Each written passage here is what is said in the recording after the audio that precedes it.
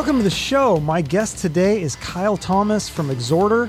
But besides Exhorder, he's also been in some other great bands, including Trouble, Alabama Thunder Pussy, Floodgate, and many, many more. And he's also working on a solo record that will be out at some point.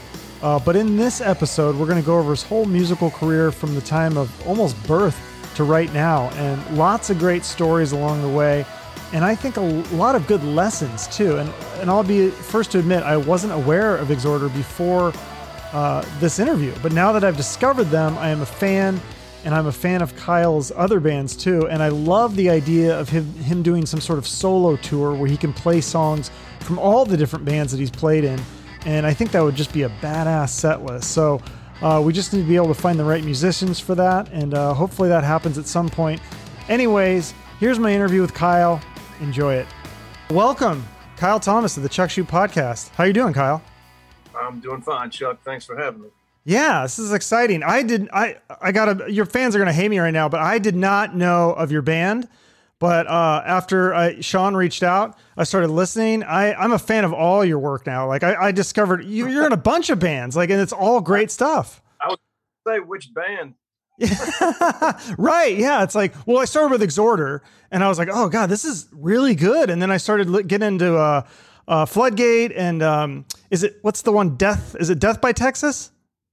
Oh, Heavy as Texas. Heavy as Texas. Sorry. That one was really cool too. And yeah, there's just like Jones Lounge, and the list goes on. Jones Lounge was a little harder to find. That's only on YouTube, but yeah, that was never officially released. Right. So at some point we're going to do a proper release for that, but that's going to take a lot of coordination and effort, and I don't have time for that right now. Okay.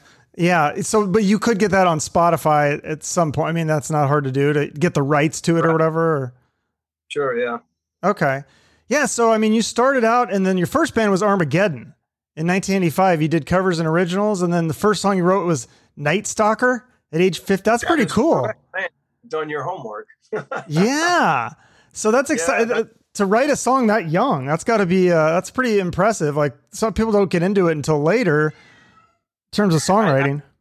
A little bit of an advantage because before I even picked up a bass, and I picked up the bass when I was, I think I was 14 going on 15 perhaps. No, I was 13 going on 14. So I started playing the bass, 8th grade. But I had 5 years of training, like actual private lessons training on trumpet. So I had a really strong foundation of music fundamentals. And, I gave up on the trumpet. I never really wanted to do the trumpet. I wanted to do the saxophone because I figured I could, get a bunch of babes playing the sax, and my dad couldn't afford it. So I ended up stuck with the trumpet, and who wants the trumpet player, right? Right. The trumpet. Well, it's funny that even like you thought sax was cool, because like now that seems like an old man instrument, but like I do remember in the 80s, like that was kind of like the cool hip thing to do was play the saxophone. It was like sexy.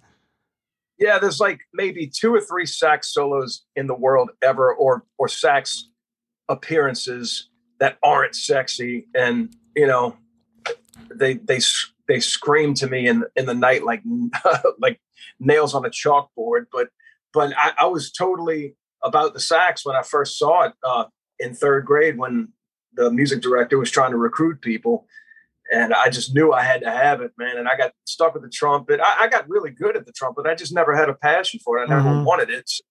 But I'm grateful now that I had those 5 years of training on it, because what I gained out of it mostly was just comprehension of the fundamentals of music, which is critical for a musician.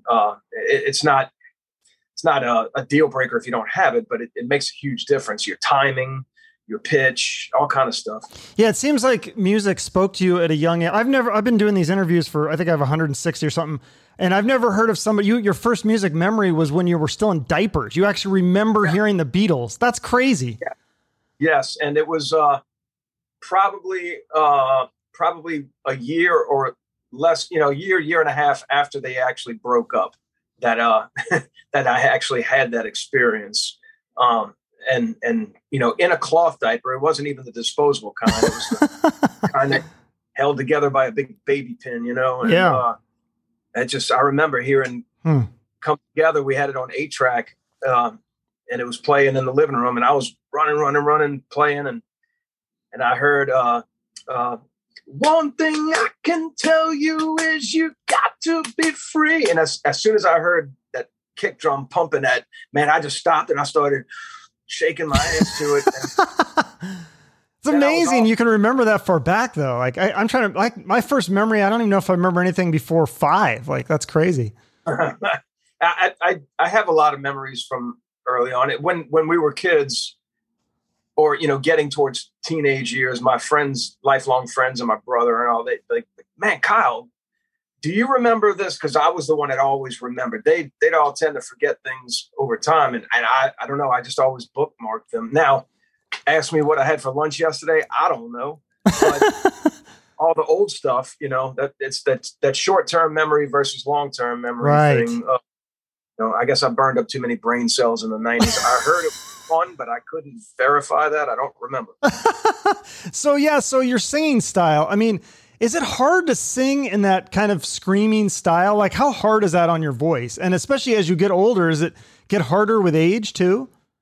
Actually, for me, it's easier to sing like that than it is to sing clean vocals. Really? Yeah. Now you have to do it right. And really, it's funny that you say that, because when I finally got pulled into singing, which wasn't my choice, I was a bass player and made the mistake of opening my mouth at some band rehearsals. And then the next thing you know, everybody wants me to sing and give the bass gig to somebody else, which I wasn't happy about because I was a bass player. But by the time I joined Exhorder when I was 16 years old, the next year I said, well, I'm going to join the school chorus and, you know, see if I can just get a little bit better.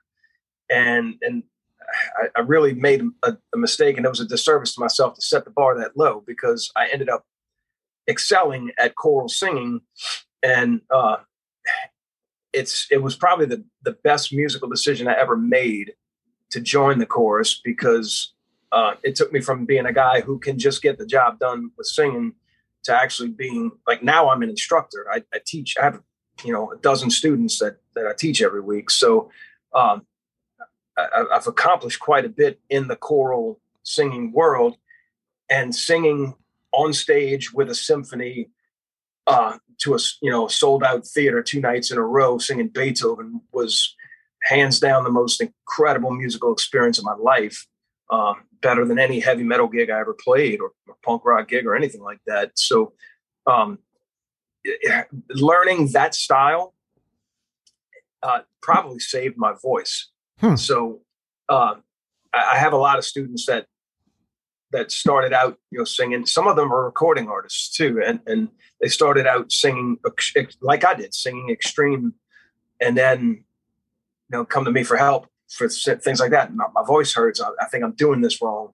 And that choral, actual traditional style of choral singing, once you learn that, it makes what you're doing with the extreme vocals a lot easier to do, and extends the life of your instrument, which is your body. Yeah. So how did you come up with that style, though? Because, again, like you said, the band started in 1986. I don't remember any bands in 1986 doing that kind of like screaming kind of music. Was there any? I know that, you know, your list of influences is pretty deep, but I don't know that there was too many bands singing like that. Were you trying to emulate anybody, or did you just kind of create that on your own? I mean, I'd say my earliest influences for the extreme kind of style, really the first thing I sang along to that I realized, oh wow, I can actually do this. I was actually singing along to the first Wasp album, and Blackie Lawless is a much better singer than he probably gets credit for. But he does have a very growly, gravelly voice. So I was imitating that. And then, you know, I started getting into, I was into heavy metal exclusively at that time. You know, Queensryche, Twisted Sister, Wasp, Iron Maiden, Judas Priest, Black Sabbath, AC/DC, you know, all the classics from back then. But I always gravitated towards the next heaviest thing. And then I started hearing Slayer, Metallica, Merciful Fate, Celtic Frost, Exodus, Megadeth, all these things started creeping into my life. And then eventually I started aligning myself with punk, the earliest versions of Corrosion of Conformity, the Animosity album, Agnostic Front, DRI, Dead Kennedys, and all these different stuff. A lot of those things are very similar, but they're also very different. So I just really took a little bit of influence from a lot of different directions. Namely, I'd say on the punk rock side, Mike Dean and Reed Mullen from COC were a huge influence. And then, Roger Miret from Agnostic Front, Jello Biafra, Dead Kennedys, and of course, Johnny Rotten from Sex Pistols. And then in metal, I was really influenced a lot by James Hetfield, Tom Araya, Don Doty of Dark Angel. All these things just kind of, it's almost impossible to come up with something 100% truly original anymore. And it's okay, I think, to take a little nod from your influences, as long as you're not like plagiarizing them in any kind of way. But it's more of an homage, I guess you could say, to your mentors, to have some sort of quality about them in you. I mean, have you ever seen video footage of Ozzy Osbourne meeting Paul McCartney? It's incredible. He looks like a little kid in a candy store. Yeah, that's awesome. Wow, I don't know if I have seen that. I would have to check that out. That sounds amazing, though. That's really cool. So yeah, so that's interesting that that you mentioned that a few times, how you guys were kind of more embraced in Exhorder. You were more embraced by the punk scene than the metal scene. Why do you think the metal scene didn't embrace you guys? At the time, hair metal was a big thing. Okay. You're talking summer of 1986 is when we debuted. And for the love of Christ, we were as ugly as sin. I mean, we were just incredibly unattractive young men. And everything about successful heavy metal bands in New Orleans, they all played covers. They all got cornered into playing covers. And maybe they were allowed to play a handful of original songs here and there. And we were the opposite. We played all originals with maybe a cover or two thrown in. So right there, the booking agent that was kind of a big deal around here, I think a couple of guys in the band, 2 or 3 of the guys in the band, had been in some of those heavy metal type bands before that, and they grew disenchanted with it and split. And then, by the time we put everything together, it was just, no, we're going to do it our way. Well, that between that and just the fact that we wore regular clothes, we didn't wear spandex and makeup and teased hair. We didn't do that stuff. So we were just not a part of the metal scene hardly at all. I think we did one gig under that promoter, and that was a one and done thing. It was kind of like an all day, 10 bands on a Sunday afternoon kind of gig, and we stood out like the turd in the punch bowl, and but when we did our very first gig, the punk rockers, we had all started going to see the punk rock gigs, and there was a group of punks called the Swamp Rats, and they were basically, just fans that got together as a group and promoted punk rock gigs. I mean, I saw Agnostic Front, GBH, DRI, my first summer introduction into punk, a lot of really great gigs.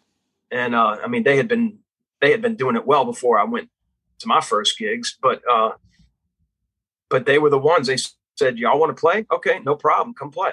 And we just connected immediately with that mindset, that theme. In fact, the first gig we ever played, there was a lot of local bands. It was mostly local bands, but actually NoFX actually played that show. That's a big one. Yeah. So then how did you get signed? Because you did get signed eventually. So you must have built up a following through the punk scene. Yes, we built it quickly. We did maybe 2 or 3 gigs as a support act for the bands that were the bigger bands around here. Bands we looked up to for sure, but we saw right away that we were ascending even higher than what they had done so far. So we said, well, screw it. Let's book our own gig and see what happens. And next thing you know, we're headlining our own gigs, playing VFW halls and stuff like that, kind of do-it-yourself gigs. But we were booking them. We were getting the PA rental taken care of on our own merch, and we were like pulling 500 kids back in like 1986, doing all ages gigs. It was incredible. It was so special at the time to be so young, and we really had no idea. Like for me right now, like 500 people now is a good gig, but that's what we were doing in the 80s, Yeah, well, it's easier to get kids to go to shows back then too, because there wasn't YouTube and TikTok and there was less stuff to do. Like they wanted to get out of their parents' house. Now kids like want to stay home. There was also it was also a lot harder for the parents to keep track of where the children were. True. Yeah, that's a good point. Tracking apps and stuff. My parents, had they known half the stuff that I did, they probably would have busted me upside my head. But that we just found a way to get it done and stay out of trouble. I got into a lot of things, but I wasn't a kid who was like in and out of jail or anything. So I think I just towed the line a little bit, Yeah. So why didn't you guys, I heard you say you didn't have a manager for Exhorder, and that might've been one of the biggest things why your band didn't get bigger. Cause I think it should have been huge. Like, I think it's such a great band. Why didn't you have a manager? Was there? Well, what we failed to have most of the early part of our career was, what's the best way that I can say this? We failed to have a shared vision about how things needed to be done. And there was a lot of disagreement from within. And that really killed us every time. Every time we broke up, it was because it came to some kind of climax where we disagreed on something, whether it was artistically or business-wise. But that killed this band so many times. And every time we get back together to try and breathe life back into it, it always came back bigger than it was before. It's the most insane thing, and this last time around, 2017, when we put it back together again, same thing. Here we are, when we leave, there's a plateau here where we could have been, and, we debut back here. So we're always chasing where we feel like we should be. But this time around, it was a blessing to come out with this band being in such demand. So yes, I firmly believe, and I don't mind saying this, and somebody can say I'm full of myself, and I don't care. If this band had never failed, I don't have any reason to think that we could be as big as any of the bands out there right now. At least to the point where it's a fully functioning headliner everywhere we go. Will we be as big as Metallica? I don't know. Maybe not. And we'll never know unless we get that big after a few years chugging along this way. But for me right now, instead of pining over what could have been, I'm just blessed that we and feel fortunate that we have the opportunity to continue on. I'll tell you this much. What's today? July 27th, 2021. This band is bigger today than it was yesterday, and it's bigger than it was the day that it was started. So every day this band just continues to get bigger than it was before. And as long as that's happening, I think it's up to us not to screw it up. And that's it. Mm-hmm. Yeah. I mean, one other thing though that made me kind of curious was that you said you didn't tour a lot with Exhorder back then because the drummer was in college. Do you think in hindsight, you think you should have just given him like an ultimatum and said, look, we're all in on this band? Cause it seemed like, I don't know, it seemed like maybe the rest of the band was more all in, like they did, or I don't know, did they have other things they needed to do? Cause I mean, that could have been something that wouldn't you want to tour like as much as you could? Well, Chris made the best decision he could have made in his life by going to school, because he's a business owner now. He owns a band instrument store. So they've got 4 or 5 locations. He even had his own fishing charter company for a while. Chris has done quite nicely for himself. So he made the right choice for himself. At the time it was, tough for the band, because I went to college for 1 semester and then I quit so I could focus on music.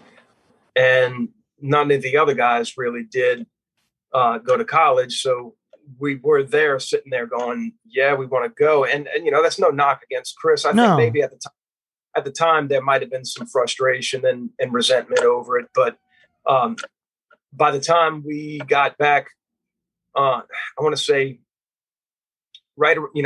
probably by the time we were touring for the second album, Chris was in a position where we could tour. So we started touring, and then, you can't blame Chris for, you can't blame all this on Chris, but we made a lot of bad decisions. We behaved poorly on tour. We turned tours down, got kicked off of a tour. So, we all the legends that you hear about this band, some of them might be a little exaggerated, but most of it's true. We were really probably a big bunch of assholes. And that doesn't bode well in the business world. And I learned that quicker maybe than some of the other guys did. And by the time I got out and started Floodgate was absolutely business first. And it showed with, by the time the end of 1996 came around, we were doing direct support for Sepultura on the Roots tour, playing hockey arenas. This big difference from getting kicked off of club tours. Yeah. So wait, which tour did you turn down with Exhorder? Were these big ones, or? Some of them we turned down just because we couldn't play the gig because we didn't have a drummer available. But there was, I can't remember. I think there might have been tours with like Sepultura, bands that were of our ilk and right around at our level. At the time, I would say Sepultura really hadn't broken yet. So they were maybe, if we weren't on the same level, they were just a little bit bigger than we were at the time. Wow. So, that could have just as easily been us playing on that hockey arena tour, Gotcha. If we had done things right, but we didn't. We made a lot of mistakes. Yeah. So you try to learn from those mistakes. So then, let's talk about Floodgate. You mentioned that you took a business class at community college and you wanted to run this band like a business. So how did you do it differently? Well, for starters, we didn't threaten anybody with violence when things didn't go our way. Okay, that's a good tip. All right. Yeah. That basically what I did was, for starters, I got management, and we actually had Chris Nail from Exhorder, the drummer, was our manager for the early years, and he oversaw our business dealings. Helped me deal with the record label, and liaison for this and that, and really I just kind of I set a really high bar that of things that I wouldn't settle for less than.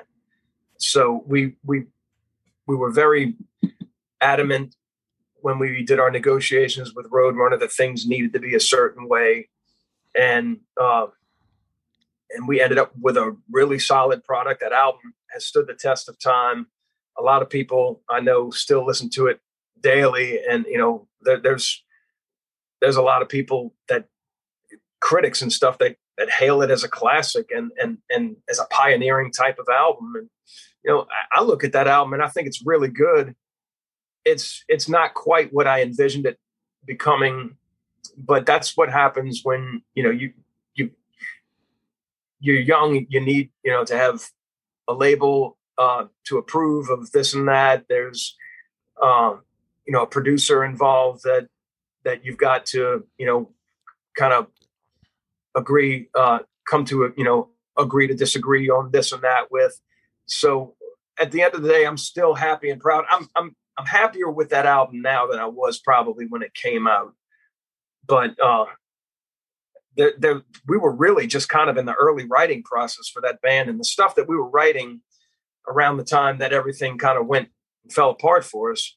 The music was just so much more mature and involved. But it is what it is, man. We attracted people. Were attracted to Floodgate, and I think part of the problem though was since we were like a bluesy rock metal-ish kind of outfit at a time when nu metal was starting to grow. It's not unlike what happened with Exhorder. Exhorder was a thrash band, and death metal was coming in. So we were kind of odd man out there, and same thing happened with Floodgate. We were more probably along the lines of a Soundgarden type of band than we were a nu metal band like Korn or something. And but that was what was big. So I think eventually Roadrunner gravitated towards bands on their label that were in that new style, and we kind of fell out of favor. And it sounds like there was some bad luck. Like there was a licensing problem too, because originally the band was named Penalty, and then you had to change the name so that you lost some momentum. Like people were looking for the Penalty album, and then, they were like, wait, what happened? And so you named the album Penalty, but it was still, you probably lost a little bit of momentum there. And then there was like this radio station that finally played your song on the radio in Ohio, and then they got a business, and it was just like, and it sounded like the label didn't put a lot of support into the album either, which is. No, they really didn't, man. We kind of got that tour with Sepultura on our own merit. We were contacted directly by Gloria Cavalera, and so Chris Nail, our manager at the time, contacted Roadrunner and said, "Hey, look, y'all make this happen." And then Gloria ended up calling us back, going, "What's wrong with?" What's going on? I just contacted them at the label, and they're trying to get me to take this other band instead of y'all. And she said, I told them absolutely not. We offered this to you guys, and I don't want them trying to. Yeah, they were trying to push, the label was trying to push a different band. That's bizarre. Like, I mean, obviously it was a band on their label, but like when they offer it to you, like, shouldn't you guys get that? I mean, that's kind of strange. Especially when. Okay, let's say that you're the label and you're not happy with the way things are going for this band. Well, isn't this kind of like a gift from God here, for this band that's yours? So I don't know. I have to be fair, because there were a lot of great people at Roadrunner.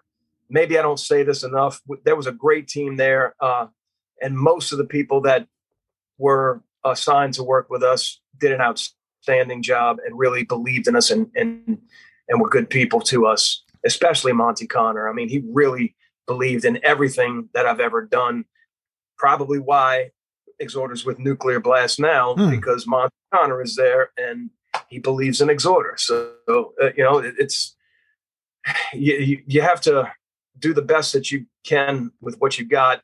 And when I've got a team of people that believe in my product, I always try to keep a good relationship with them and make it, give as much as it is take.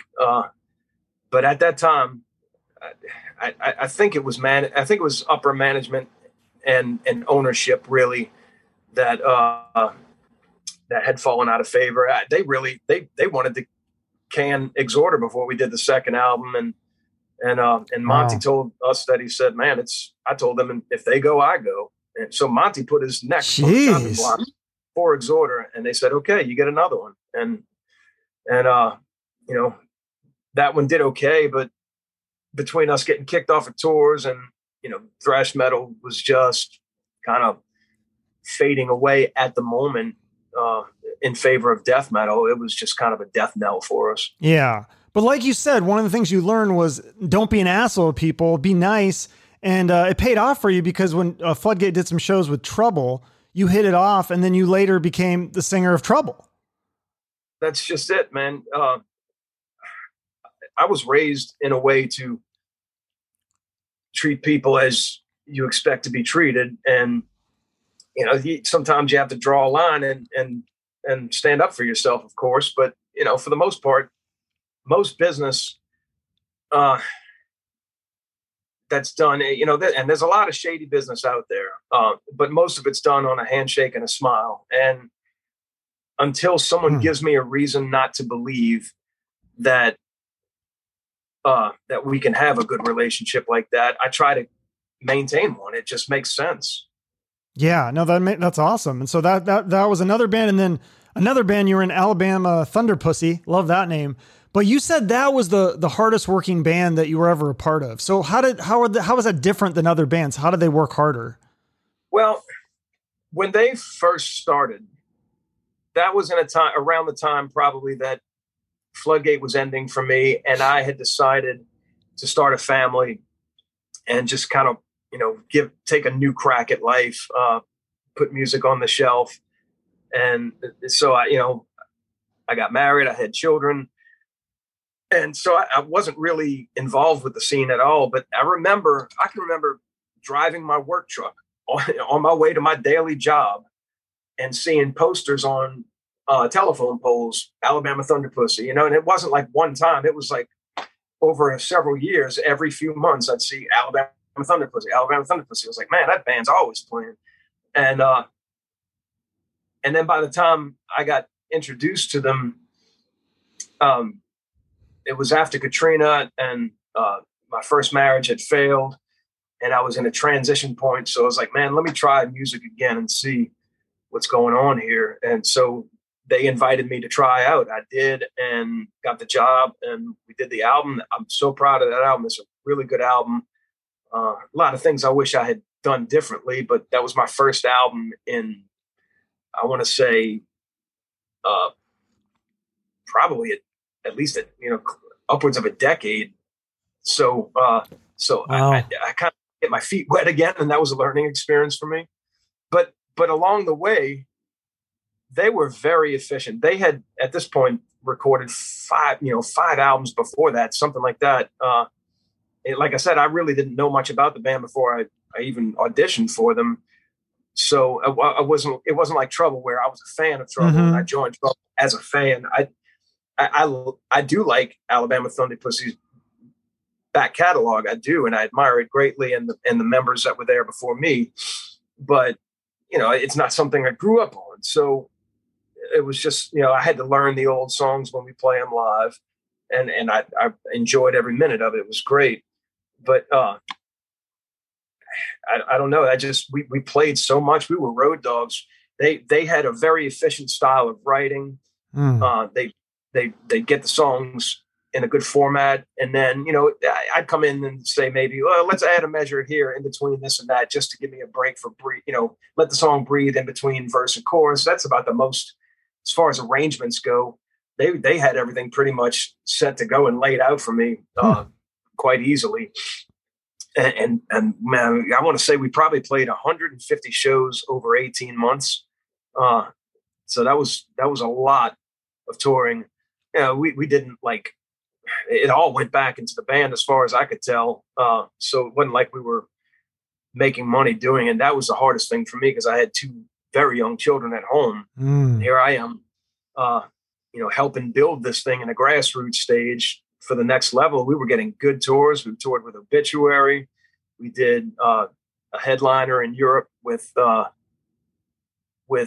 Firebird, which is Bill Steer from Carcass's band at the time.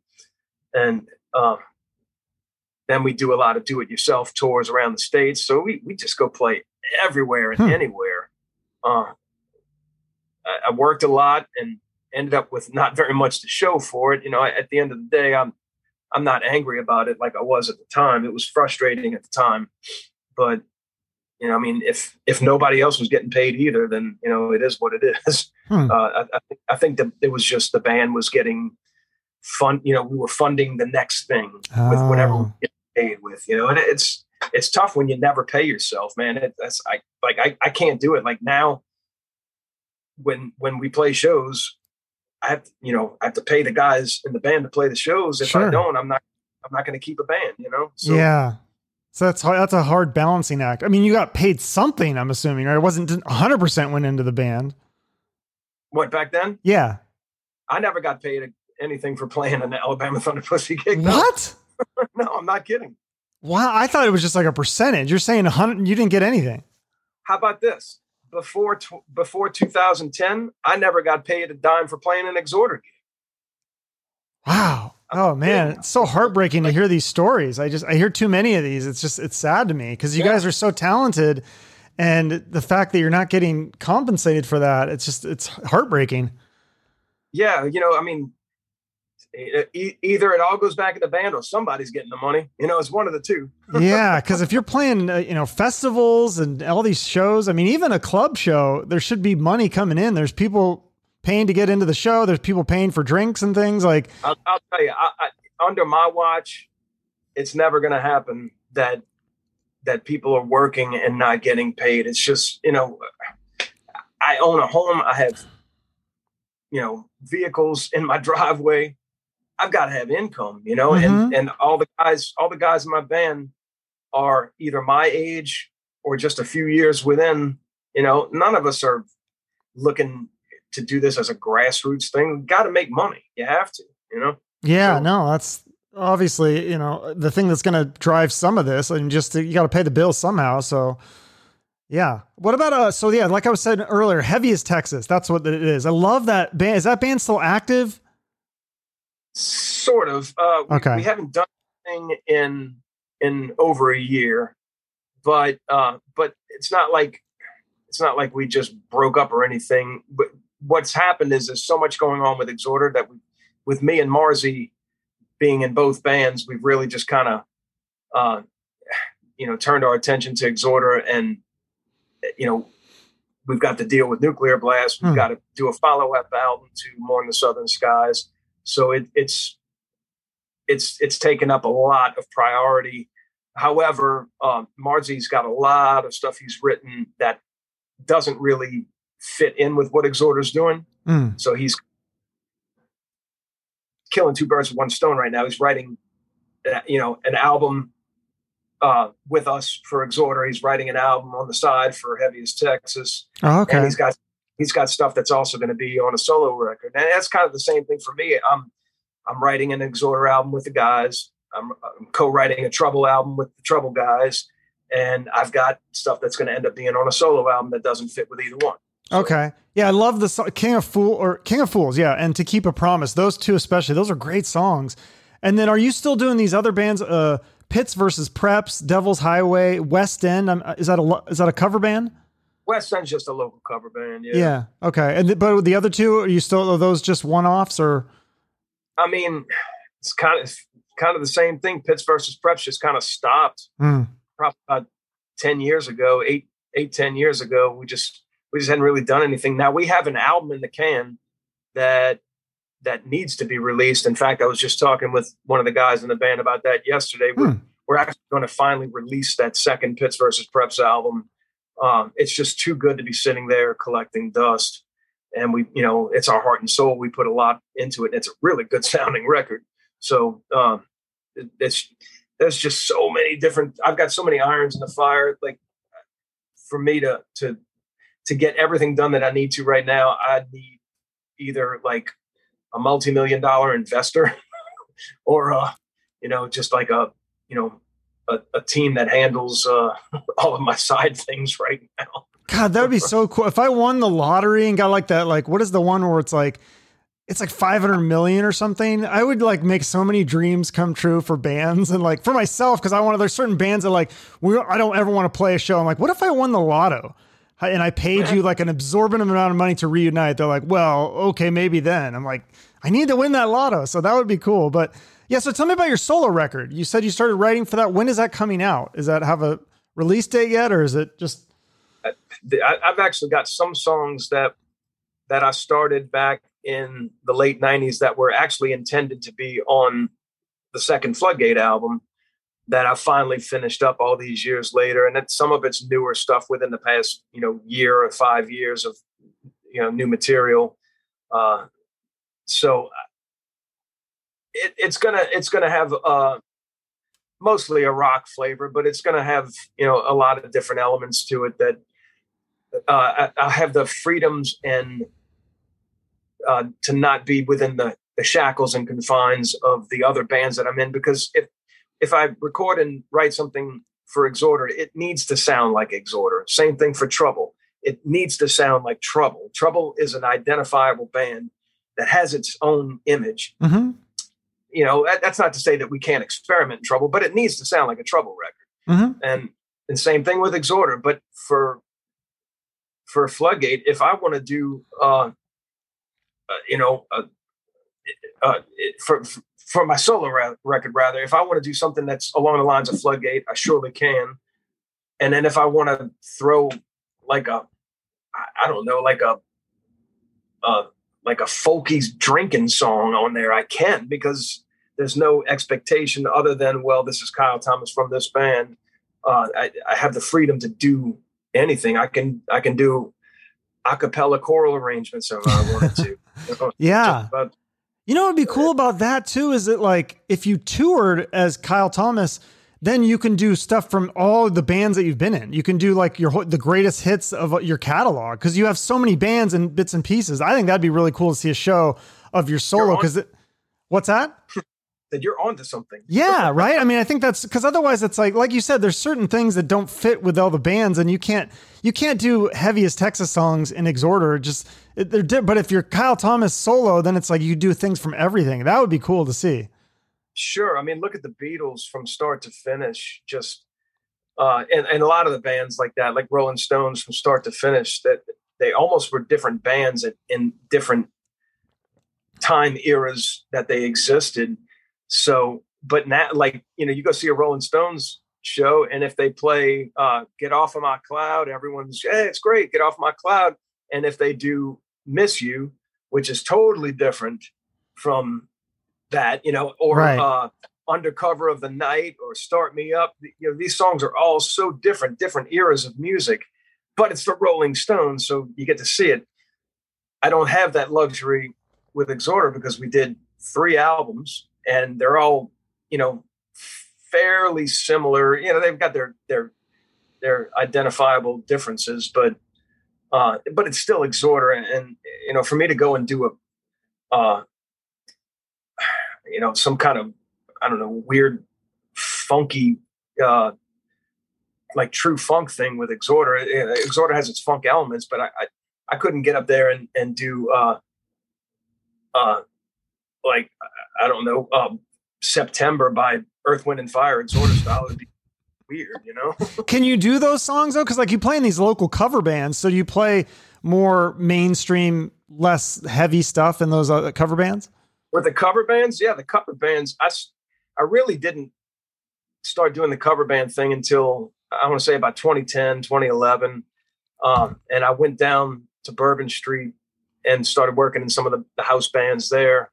And it's basically just rock radio hits mostly, you know, but you might play Bad Company, you might play Rick Springfield, and you might play Journey, and you might end up playing Play That Funky Music, White Boy, you know, just whatever the crowd is into. But it's based on the hits, you know. Mm-hmm. There's not, you don't play those kind of gigs without catering to the audience for what it is. So, you know, but it put a lot of money in my pocket and food on the table for my children. So that's important for sure. Yeah. But so I'm assuming that you love playing in your original bands. That's probably way more fun. What is your favorite? I mean, you've toured with Overkill, Obituary, Sepultura, like Typo Negative. I think you've done shows. Is there one tour or band that you played with that really stands out? We've had some really enjoyable tours over the years. This last one with the Overkill was for Exhorder. It was the most pleasant Exhorder tour I've ever done. The band being bigger than ever, the camaraderie we had with Overkill, and the team that we had around us. We had a very happy tour bus, and that makes a huge difference. Yeah. When there's friction on the tour bus, it's tough. And throughout the years, I've been in a lot of bands where it isn't always that pleasant. You know, the Trouble tours are always pleasant. Everybody really loves and respects each other greatly in Trouble and gets along. It's got a lot to do with the longevity of a lineup, is how much everybody gets along.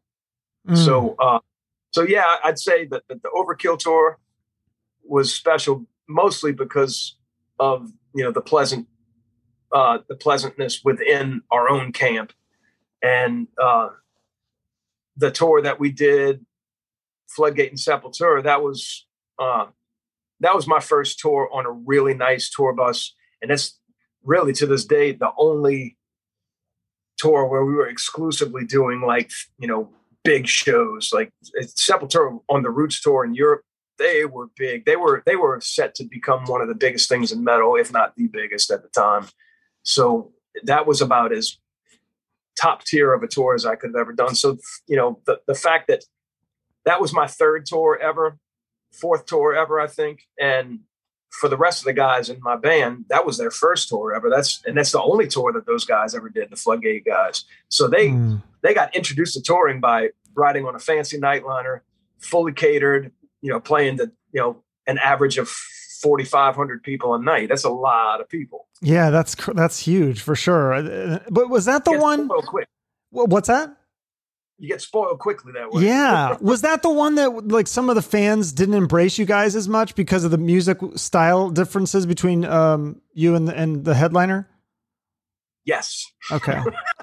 Except, there were a handful of shows on the European mainland that didn't go that way. And in the UK, we were charting. So yeah. So they were happy to see us in the UK. But I think the biggest thing working against us was we replaced the Deftones, and Deftones. That's what it was. Yeah.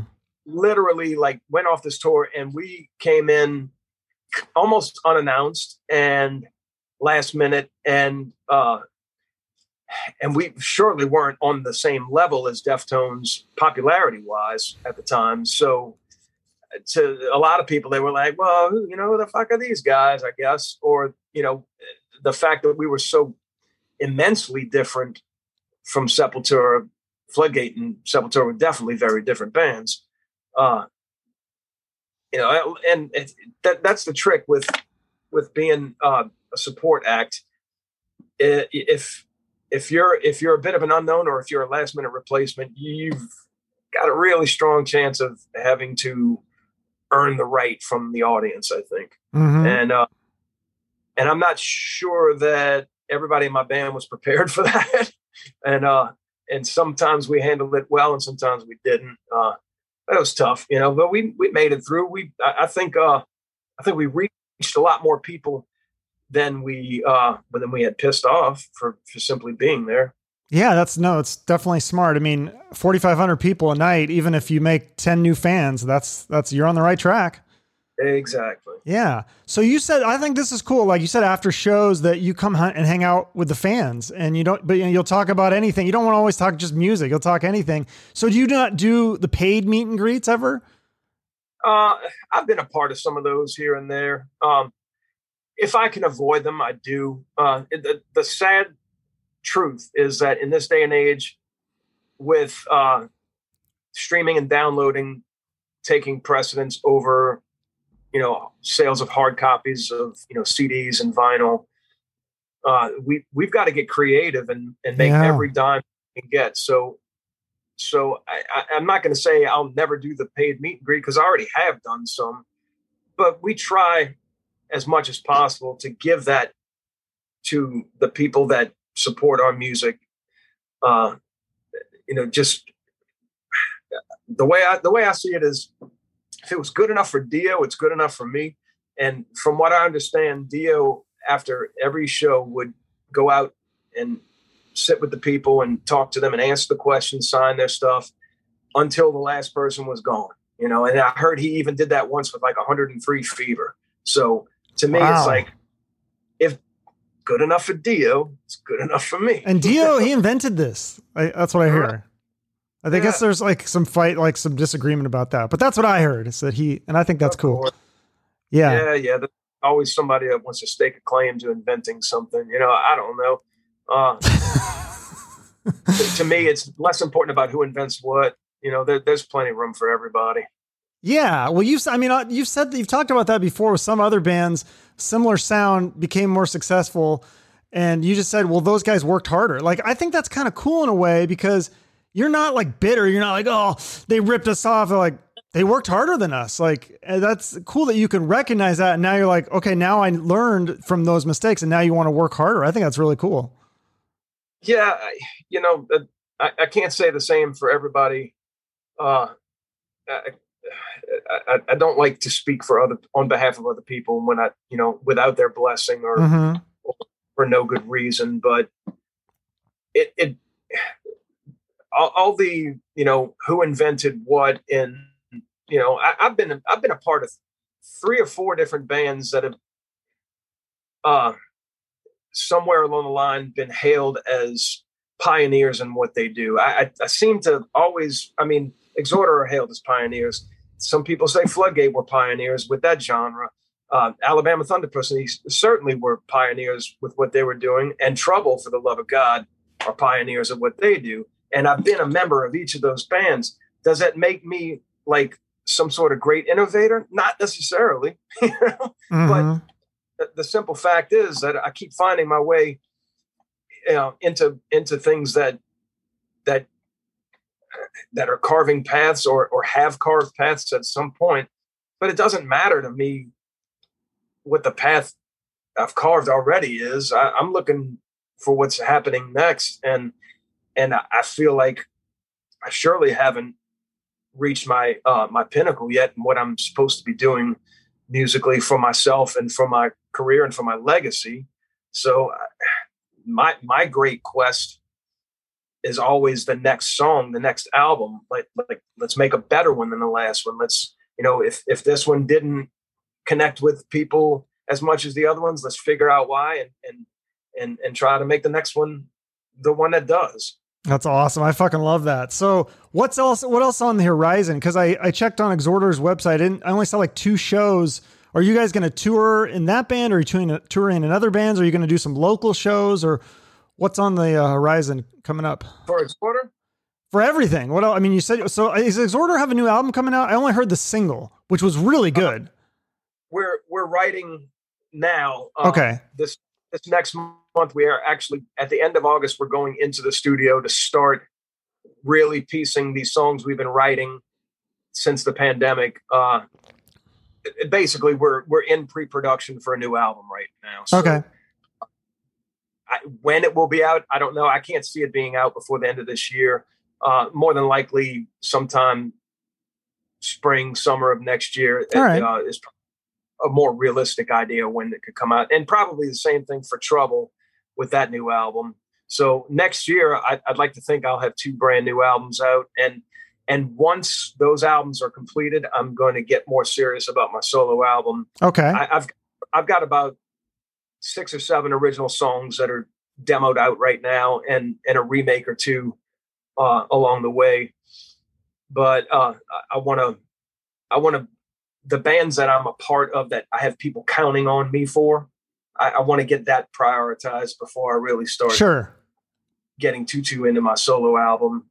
It's okay to do the pre-production and the early recordings and the structuring of the songs, but to actually commit to going in the studio to record that album, it's going to take a while, and I don't have time for it right now. I've got Trouble and Exhorder albums to finish.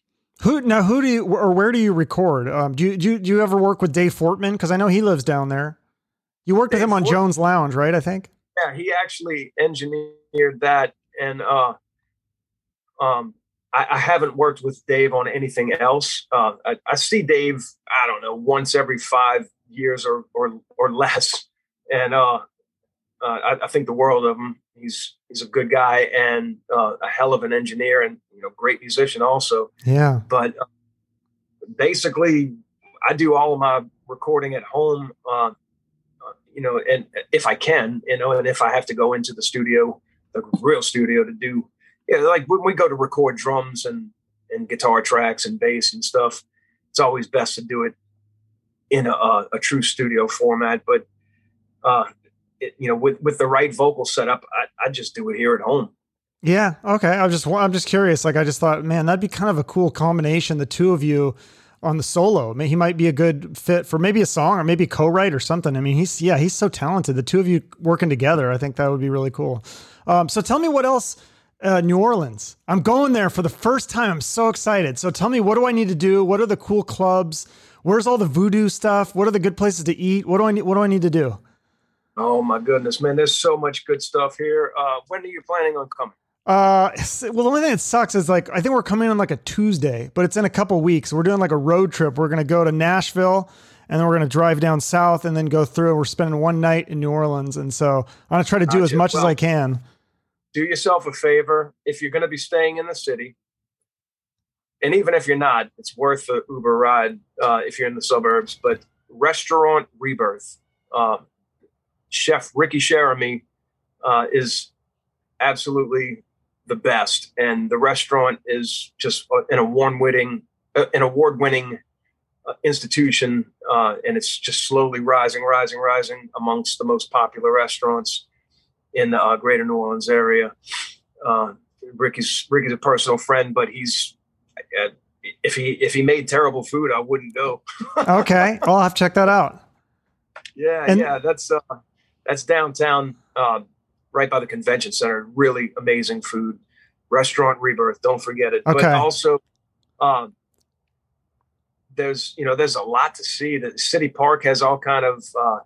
They got an art museum there, New Orleans Museum of Art. There's free sculpture gardens and botanical gardens. That's always really nice. Also, if you're going to the French Quarter, if you walk along the French Market, there's a lot of cool stuff to see there along the riverfront. It's just there's almost nothing you can do in New Orleans that's a terrible time. But where's the good like voodoo thing? That's what I really want. I'm really interested in the voodoo. I want to see it. Like, I don't want the touristy like commercial one. I want like the one that's like in the back alley, like the real guy that's really gonna freak me out. I don't know, to be honest. You never explore that stuff? No, man, I don't need to. Okay.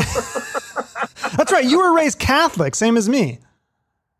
Yeah, I just it's nothing I ever chased down after. I admire it greatly, and the mystique of it is obviously it crept into the imagery on our last album with More in the Southern Skies with the voodoo doll on the front, But yeah, I mean that's not my place. But you did see a ghost once, I heard. Man, I've seen more things that I shouldn't have seen in my lifetime. Oh shit. I've seen weird things. I've had weird things happen to me. I've seen things in the sky that I can't explain. So, I'm a believer in a lot of that stuff. I not to the point where I want to go out and chase it. Now, I never had a bad experience, but still, it's like I don't know that I want to what's going on in here, No, well, I heard hoodoo is different than voodoo, and hoodoo is good magic, or so. I don't know. I'm curious about it. I'm a little scared though, but yeah, it's interesting. I love embracing the culture, and I just feel like that's got to be a part of, and definitely the jazz. Is there good hopefully I can find live jazz on a Tuesday. I don't know. I'm assuming there's somewhere. Yeah. If you go to Frenchman Street, okay, in the Faubourg Marigny, in the evenings they have a strip on the first couple of blocks of Frenchman Street that nothing but nightclubs, and they got some rock there too, but it's mostly like funk, blues, traditional jazz, cool. Fusion, anything like that. Just real New Orleans music. If you go Bourbon Street, you're going to see guys like me singing Jesse's Girl. And okay. That's, it's okay to see that once in your life, but I can see that here. I want to see the real live jazz and blues. Go to Frenchman Street. Okay. Very cool. Very cool. Well, I'd like to end each episode with a charity. I think you said there was one that you work with or you want to promote here at the end. Yes. My sister actually has a foundation. She's a cancer survivor, breast cancer survivor. And I always try to help her along with spreading the word on that one. It's the Karen T. Stull Research and Breast Institute. And you can find them on Facebook.